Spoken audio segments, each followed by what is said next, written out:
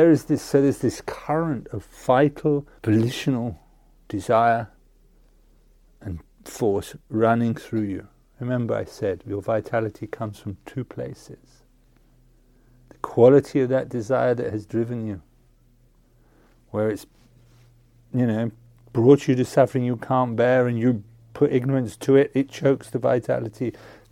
You can't find your desire anymore, your enthusiasm, you can't find your interest.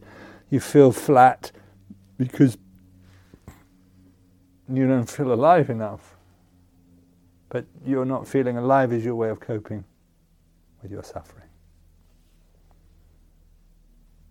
So this current of vitality is generated by the functioning of our soul, or bhavanga,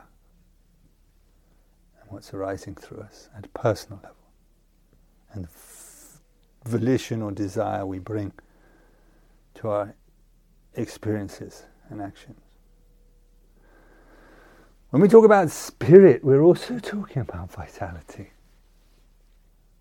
We're talking about life. Just life.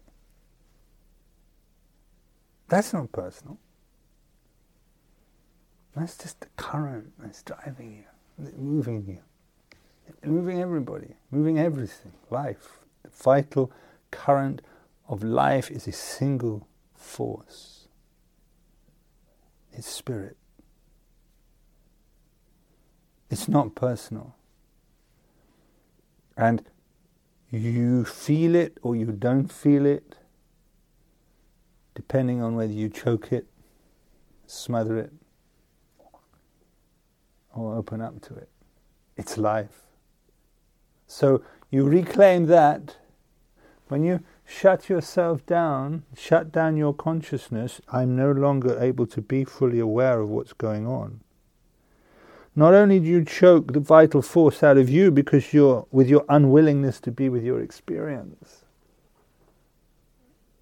the aversion that prompted my ignorance, but you choke the spirit in you that makes you feel alive. So, in one of the discourses the other night when I was talking to you about there's the coming to cessation through letting our candle burn out, because slowly the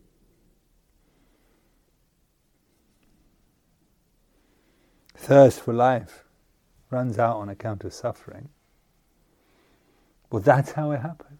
I can't bear to be with my suffering. This is not the complete victory. This is just to free yourself from suffering. But the victory is to reclaim every aspect of yourself with full consciousness and be authentic to the path that you've walked. And live it, open up to it, so that you can let it go now, because I'm not in conflict. I don't need it. It's not defining me anymore. So your vital force at a soul level, the quality of your desire isn't smothered by lust and greed and aversion and all this stuff. It's just, I feel life moving through me again. Now you have a tremendous amount of openness and willingness, enthusiasm. And you feel powerfully alive. So it's not your candle burning out. It's like life pouring through me again, so I can just pour myself back into that source from which I came. Now those are two very different experiences. If you can't be with your suffering, you will not find your way back to source. Through your suffering and everything you couldn't do and couldn't be with, and everything that prompted you to do by way of reacting and whatever it is, you separated yourself. By turning back towards those things that you're in denial of,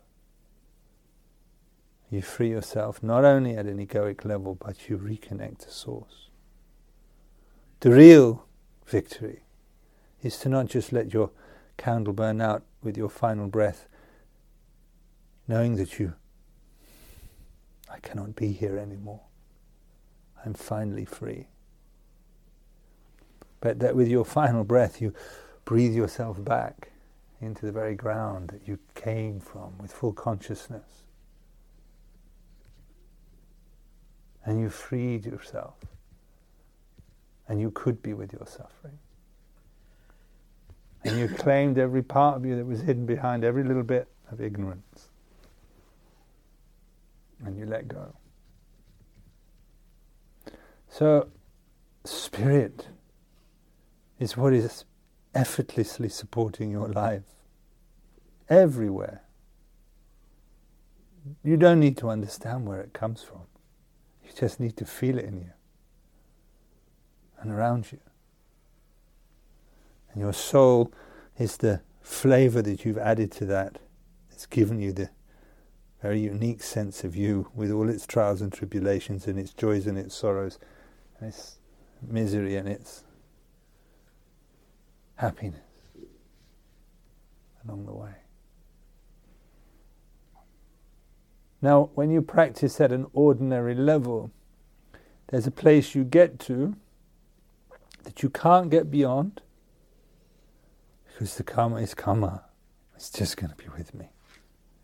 So all you can do is to turn that I can't be with to I can be with, forbearance. But you still don't feel the release, the opening, the lightness, the spaciousness, because you're carrying that karma. You've just equanimous to it. And you're tired. And life is tiring. Went like that. Or you let go into it. The very defining parts of you that created it in the first place.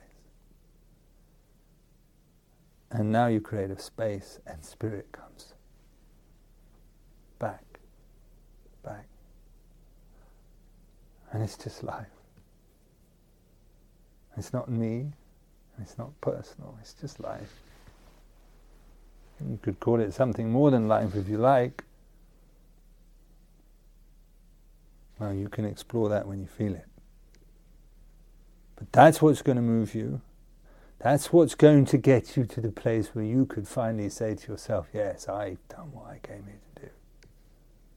I know it, I can feel it. There isn't anything left to do. And just empty yourself out into it.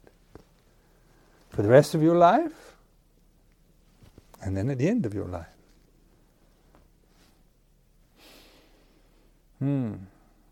So, there you are. That's your soul. For those of you who like the idea of a soul, that's what it is that we're talking about. And that's your spirit. For those who like the idea of a spirit, that's what we're talking about. Pure vital force is life. Volitional force is karma.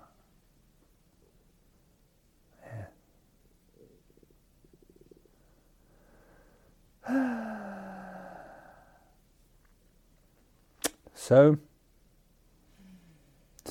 now you understand what I mean when I say surrender your ego and personal will to that higher intelligence that sits behind your life and is doing everything to express itself perfectly within you.